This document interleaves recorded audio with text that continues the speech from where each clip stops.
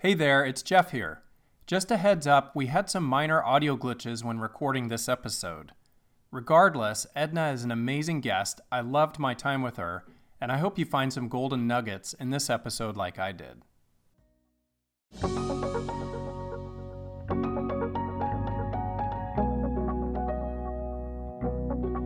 This is Human Capital, sponsored by Goalspan, and I'm Jeff Hunt. Human Capital is the place where I interview dynamic thought leaders who help us learn about how to embrace the value of human capital. I get to ask some tough and thought-provoking questions, and hopefully we'll have a little fun.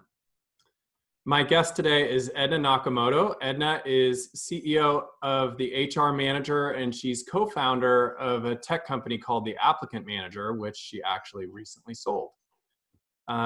Maybe we'll hear a little bit about that.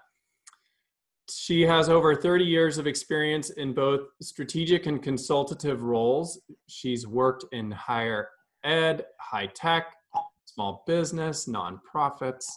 She has a unique combination of skills and experience as both a strategist and a visionary.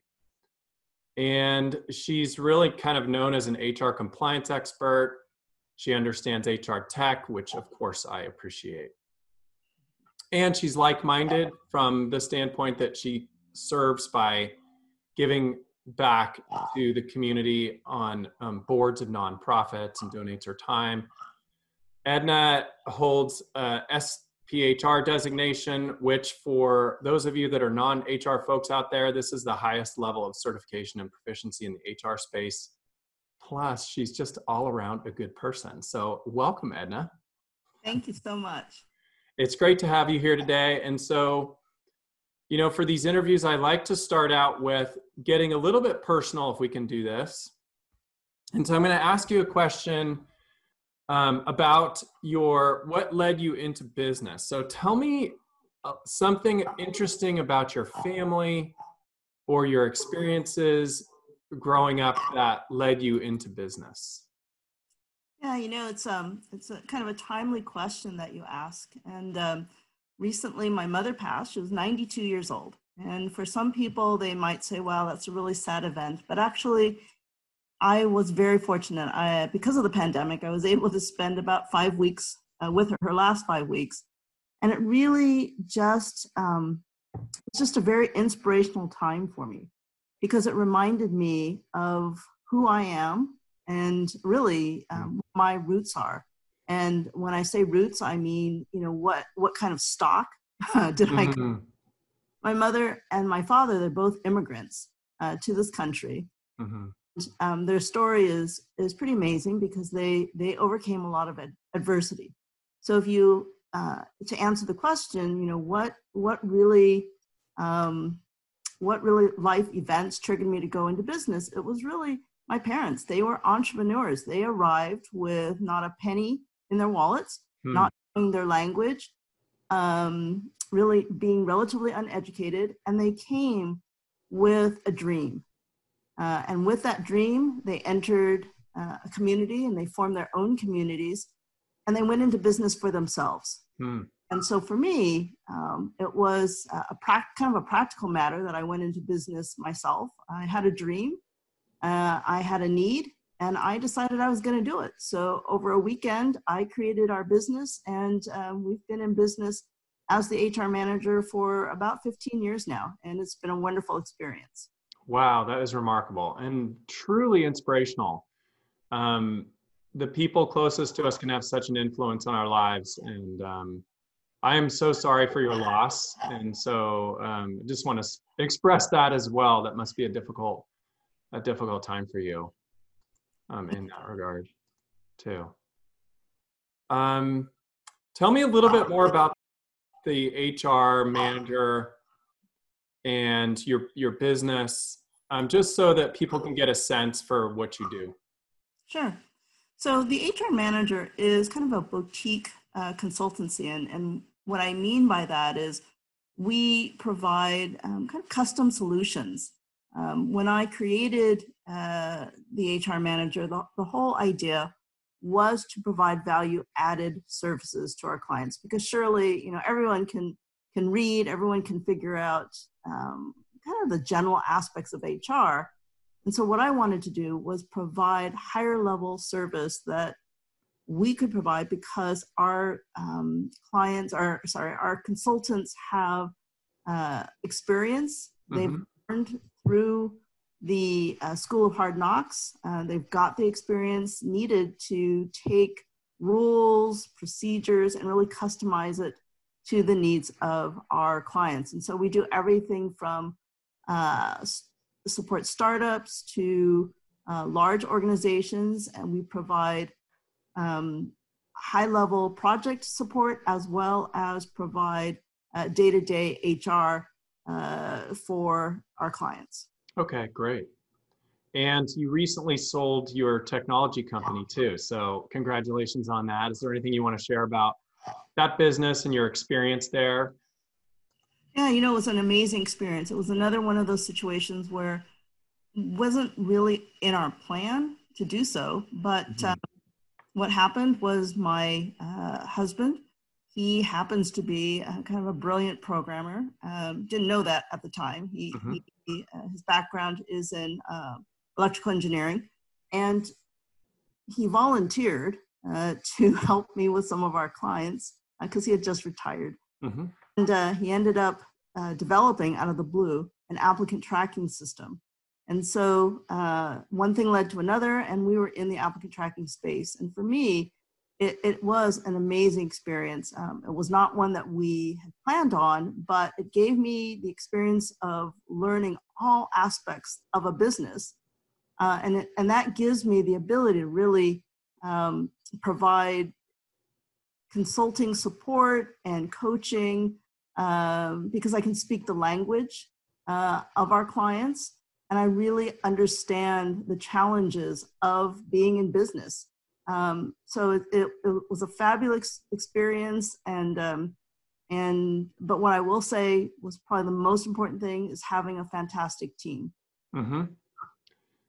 Fantastic. Yeah, I absolutely agree with you. The team is everything, isn't it, in business? Totally. You don't start with a good team, then everything else unravels. And so absolutely appreciate that reference. The pandemic is still pressing forward and everybody is so consumed by it. We're now, 5-6 months into it. And I'm curious about what impactful changes you've made since this pandemic started and why. Yeah, great question. So I would say probably the biggest change that I made, and this is kind of, I think, an example of how I think leaders need to constantly reimagine themselves and reimagine their business. So for me, as an HR person, a little bit ironic that the biggest lesson for me is that as leaders, we have to cross that line of separation between employee and employer. And what I mean by that is it was really important for our organization that we make efforts, that I make efforts to check in during the pandemic, things like holding more virtual calls with the team to make sure that they were okay. At one point, it was July 4th, I made and sent out face coverings with little flags on them for our Great team. idea. It was just kind of a surprise. And, just the whole idea was just to bring a smile to their face in the middle of this craziness that we're living in.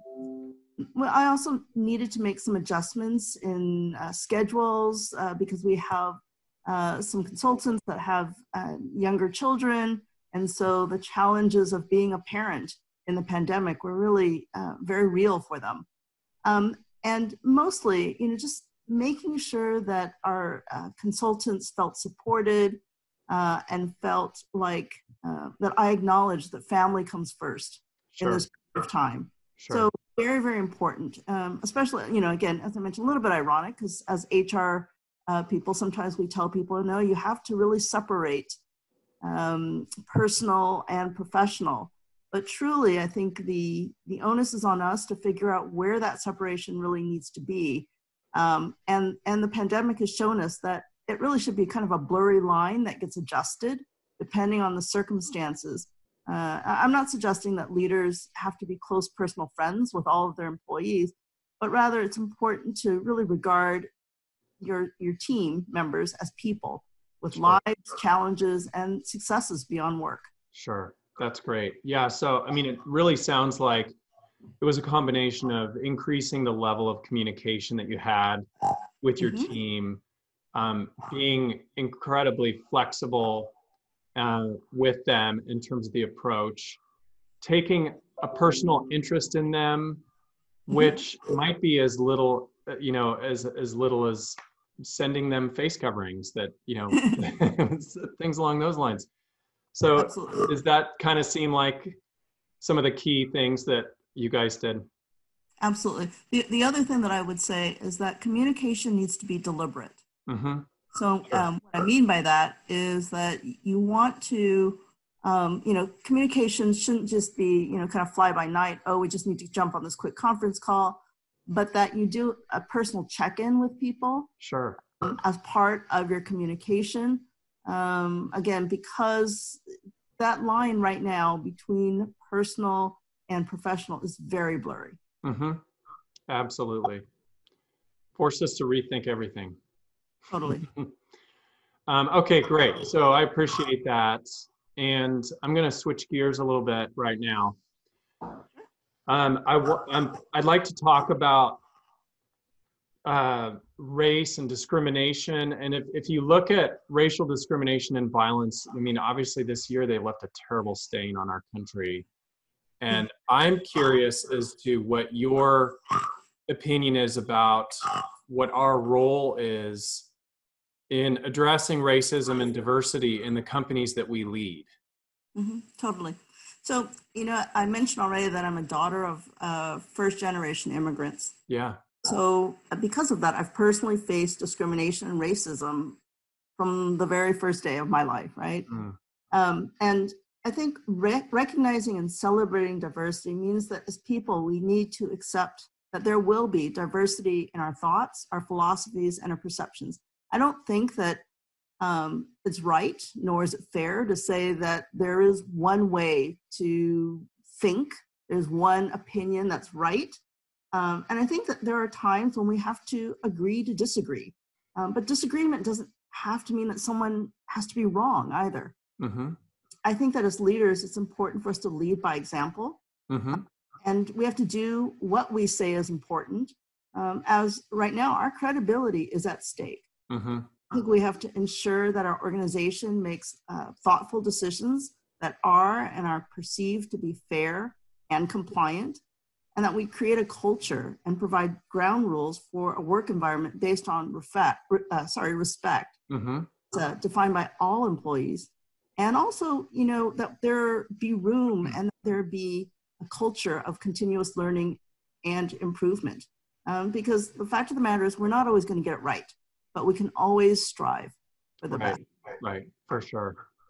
And so does part of that look like conversations that you're having with your team? And also I'm reflecting on this from sort of two positions. One is you've got two things going on. You're running your own organization as a consultancy with all of your employees and how you interact internally and the culture that you're creating internally. You're also advocating for best practices with all of your clients. And I happen to know that you work with some formidable clients and some clients in very diverse spaces and places. And so there's kind of these two sides of the coin. But is that sort of what you're referring to? And tell us a little bit about Yeah, that. absolutely. So right now, we're actually doing quite a bit of work with our clients around the subjects of diversity and unconscious bias and preventing discrimination. In California, of course, it is a requirement that that companies provide training to their employees. But on a more practical level, I think that employers are really beginning to understand the importance of culture. Mm-hmm. It used to be one of those things that only some companies thought about. But frankly, culture is now something that we all are recognizing is key to success. Mm-hmm. By culture, I mean the values of the organization, how we conduct our business, what our company philosophies are, and even things about respect. What does respect look like in our company? What does respect look like for an employee? How does it feel? How do they feel that they're being respected? So there's a lot of aspects to this. And really, I think the most important thing that we can do as leaders is to create opportunities for conversation. And sometimes the conversation is going to be, I think, challenging. It's going to be uncomfortable. And to me, that type of conversation means that we're really communicating. If we're simply sitting there just, holding our hands and doing kumbaya and saying everything is great, in some ways, you might as well not spend the time to have the conversation. It's Sure. really important that we get down to really regarding each other and regarding the fact that our opinions, our individual opinions matter. And those opinions are formed by our individual experiences. They're formed by the life that we lead, our choices, and they're all important. There isn't one way that this should be. Right. At the same time, I think it's really important to make sure that we as leaders have a culture and a context where there are social mores, so that we understand that, just because I don't agree with somebody doesn't mean that I should be hostile towards them or that I should treat them poorly, and that there are rules for listening, rules for acting. I think that as a society, we've forgotten a little bit about some of those rules, but I think we certainly have the ability to reframe, recapture, and restate the rules and really abide by them so that we do have respect within our organizations. Absolutely. That's a great point. Well, and also the other thing that was coming to mind for me is that I believe there's statistically actually a study now, and I don't have it at my fingertips, so I'll have to refer back to it, but that teams that embody greater levels of diversity actually outperform those that don't, that are overly homogenous. And so, like I said, I'll see if I can find that study, but that's also very impactful. The other thing that was coming to mind for me as you were sharing that was that the importance of the recognition of never taking somebody's experience away from them. Because if somebody has shared their experience, and it might be one of being discriminated against, I can have no idea of what that experience was like. And so for me to get into an argument or suggest that they didn't experience something that they did is never going to be helpful. It's going to take away from the conversation and the relationship rather than be additive. So yeah, absolutely. Absolutely. And in the subject of race and diversity, I really do not believe that there is a right answer. So whether when you ask me what my ethnicity is, some people in my same circumstance would say Chinese. Some would say, no, I'm Chinese American. I'm Asian. There is no right answer. It's just how I look at it and what I think is my answer. Exactly. That's a great sort of perspective on it. So let's shift a little and talk about performance. Sure. This is the other adjustment we've all had to make, is so many of us were used to working face-to-face with employees on a regular basis. We could check in with them, and there was something about that proximity that's really kind of key. We've been forced into this new world of remote working. Companies, employees, managers, organizations, leaders are all trying to adapt. Some organizations are doing it much better than others.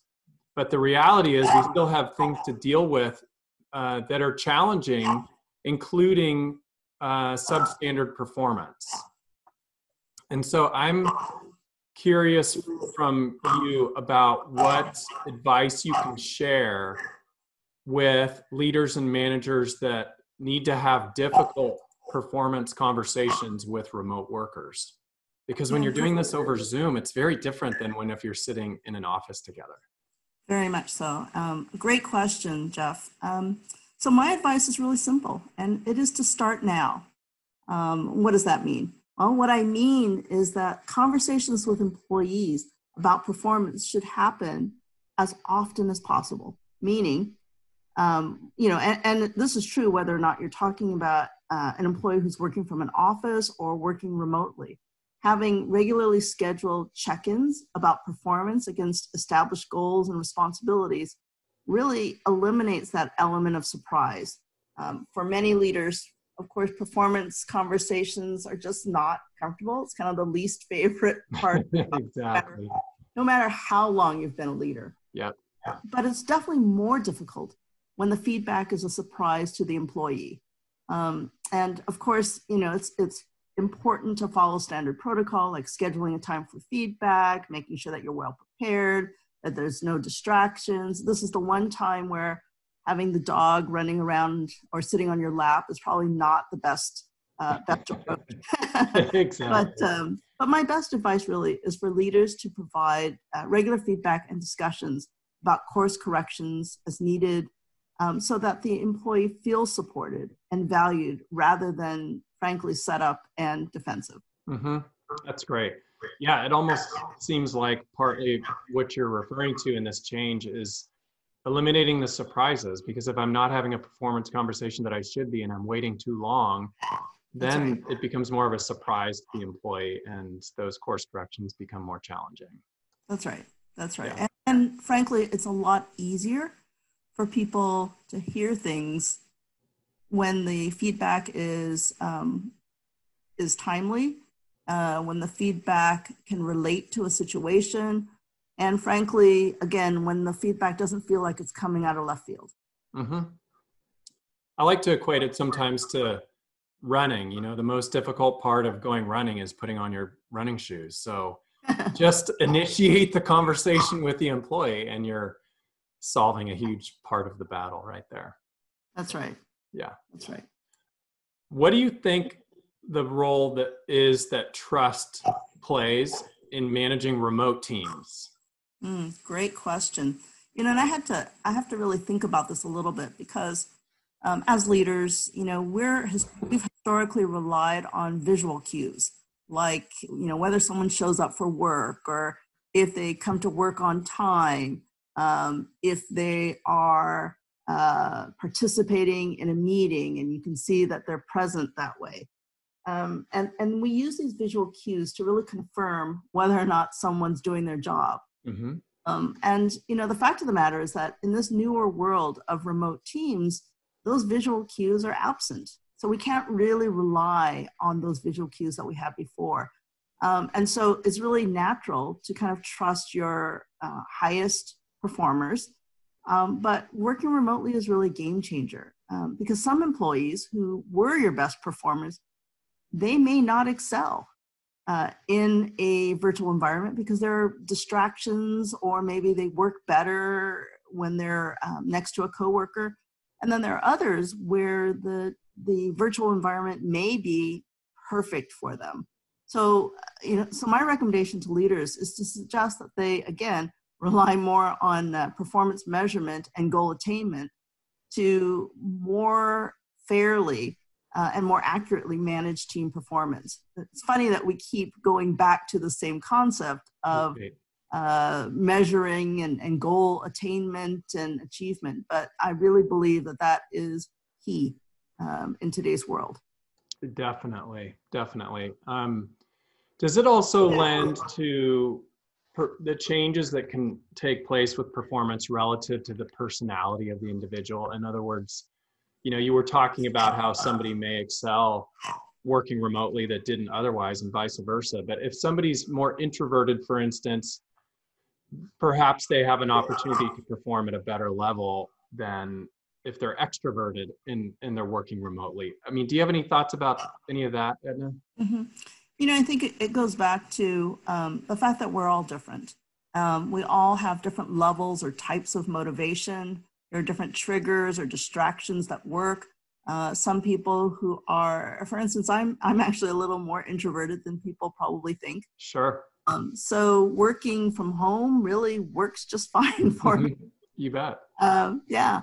But, you know, for some of my friends and colleagues that are more introverted, this is a struggle because they get their energy from being around other people. So kind of feeling like they're a little bit in prison and really isolated from people makes it difficult. So for those folks, it's really important, actually for anyone working from home, we're really recommending that leaders implement check-ins or telework questionnaires just to cause there to be a conversation about how people can be more productive at work. And sometimes it's just a very simple change that will make it better. But it's really about, again, regarding people for their contributions and giving them the opportunity to be open about what's working and what's not working and how you might be there for them. Once again, it kind of sounds like you're going back to that need for intentionality in what we're doing. If we're having these conversations with our people about what is working well and what's not, we have the opportunity to affect change. If we're not having those conversations, then it may lead to potential problems and dysfunction in that working relationship. Absolutely. And I think, you asked earlier about racism, discrimination, and things like that. And, this isn't really about racism, but it is about the fact that there are a lot of challenges in households today, whether it's because suddenly one person is the breadwinner and they weren't before, or the need to be a part of their child's school. Sure. School is no longer a situation where I help pack up a lunch and I say goodbye and my child comes home and life is great. School is now home life. So there are a lot of reasons why people may have competing priorities. And as employers, we've got to ask the question to help them understand that we're going to work on this together. Yes, for sure. And approach each person uniquely. I just was having a conversation this morning with somebody who knows a friend has 4 children, and one of them with special needs, and the mom's needing to do school for all of these kids. Wow. And she's working, and it gave me a real appreciation. And so somebody in that situation may need a different type of support than somebody who's a single young person who doesn't have those additional burdens or responsibilities. Yeah, absolutely. Yeah. Absolutely. And, all of this is also coupled with the fact that there are stigmas still attached to being ill. And, there's just all of these challenges out there that frankly didn't exist 7 months ago. Oh yeah.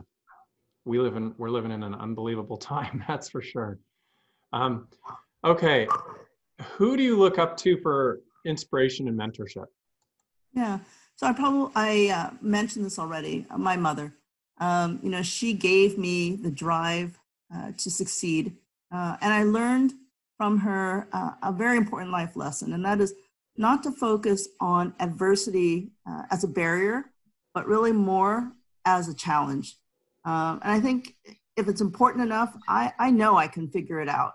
And lastly, she showed me the importance of community, whether it's family, friends, or team.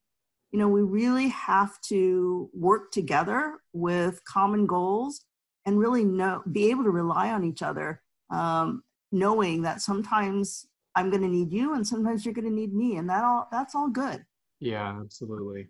Yeah, so it's that's really cool. Those life lessons that I think are just a really important part of my ability to succeed. Yeah, what an incredible inspiration. I said this before, but your mom must have been an amazing person to come to this country, not speaking the language, and establish community and really, make it the way she did and leave such a great opportunity for you is just truly an inspiration. So that's really cool. Absolutely. All right. So one more question, and then we'll get to some kind of fun questions I'm going to ask you. What advice do you have for listeners about how to be a better leader? And that's just like, we could probably spend a day talking about that. But if you had to synthesize things down for our listeners about, a few key things that they could do to be the best possible leader they can, what would that be? Yeah, so, I work as an executive coach. So I actually have the privilege of spending a lot of time with leaders and kind of being there as they develop. And so I'll say that one of the most rewarding things about being a leader is the opportunity to really work with others to make the world a better place. Mm-hmm. So my advice to your listeners or to the listeners is really to listen, to learn, and constantly challenge yourself to do your best. Mm-hmm. And it's just that simple. Yeah, that's awesome. Yeah, so be a lifelong learner. Maybe listen before speaking. We have 2 ears and 1 mouth, right? On purpose. It's probably by design. Really? Yeah, that's great advice. That is really good advice. Okay, so you ready for some lightning round questions? Uh-oh. I didn't tell you what these are, so. All right, so we'll just see how it goes. Top book recommendation. Right now, my top book recommendation is Becoming by Michelle Obama. It's just Great. really, and she is so real. Yeah. So real, so inspirational. And right now, it really is a book that provides me with optimism. She's an amazing person, isn't she? Yes. Okay, remember back to when we used to be able to eat out at restaurants? Oh. What's your favorite restaurant that comes to mind? Oh my goodness. It feels like a world ago. It's been too long. My favorite restaurant actually was in Southeast Asia. Oh, cool. The most favorite recent restaurant. So last year, my husband and I were able to go on this amazing trip in Southeast Asia. And my favorite restaurant was outdoors, really celebrating the best of the area using fresh ingredients, nothing fancy, but just kind of an amazing immersive experience. I love it. I can't wait till we get back to those times. Yeah, absolutely. Okay, one thing on your bucket list. So we had scheduled, you're not supposed to talk about this kind of stuff, but for my 60th birthday, we had scheduled a trip to see the great herd migration in Tanzania. Oh, now, wow. It was scheduled for actually a few weeks from now. Needless to say, we're not going there. Tanzania is very safe. We aren't, but safe. So that is on my bucket list, and we're going to do it. It's just absolutely. That sounds incredible. Okay, 2 more questions. Who would you interview if you could pick one person, dead or alive? Yikes. I think I've got to go back to Michelle Obama. Yeah, all right. That's a good one. Yeah, talking to her, she just makes me smile. Yeah. And, I just have so much respect for her, and talk about dealing with adversity. Wow. Yes, no doubt about it. If you think about how she was raised and her upbringing. Absolutely. Last question, best piece of advice that you've ever been given? I've got to go back to my mother. So she told me a long time ago that I should just, if I see something that needs to be done, go do it. And at the time, when she told me the first time, I was pretty young, and I thought, what is she talking about? And, she just gave me this illustration. If you see a piece of paper on the floor, pick it up. And that concept has not ever left my brain. And frankly, it's really been inspirational for the success that I've been able to reach. That's great. Yeah, it's such a great conclusion for our time together, because it fits in everything that's going on in our country, with all of the challenges this year, in our businesses, as leaders, personally, how we can give back to society. So it's a great sort of way to wrap things up. So Edna, thank you so much for joining me and for being willing to do this interview today. I always have appreciated your friendship and working with you over the years. And thanks again. Thank you, Jeff, and take care and stay safe. Stay safe. Thanks for listening to the show this week. We release a new episode of Human Capital on the first and third Tuesday of each month. I would really like to know what you thought of this episode. Send your comments to humancapital@goalspan.com.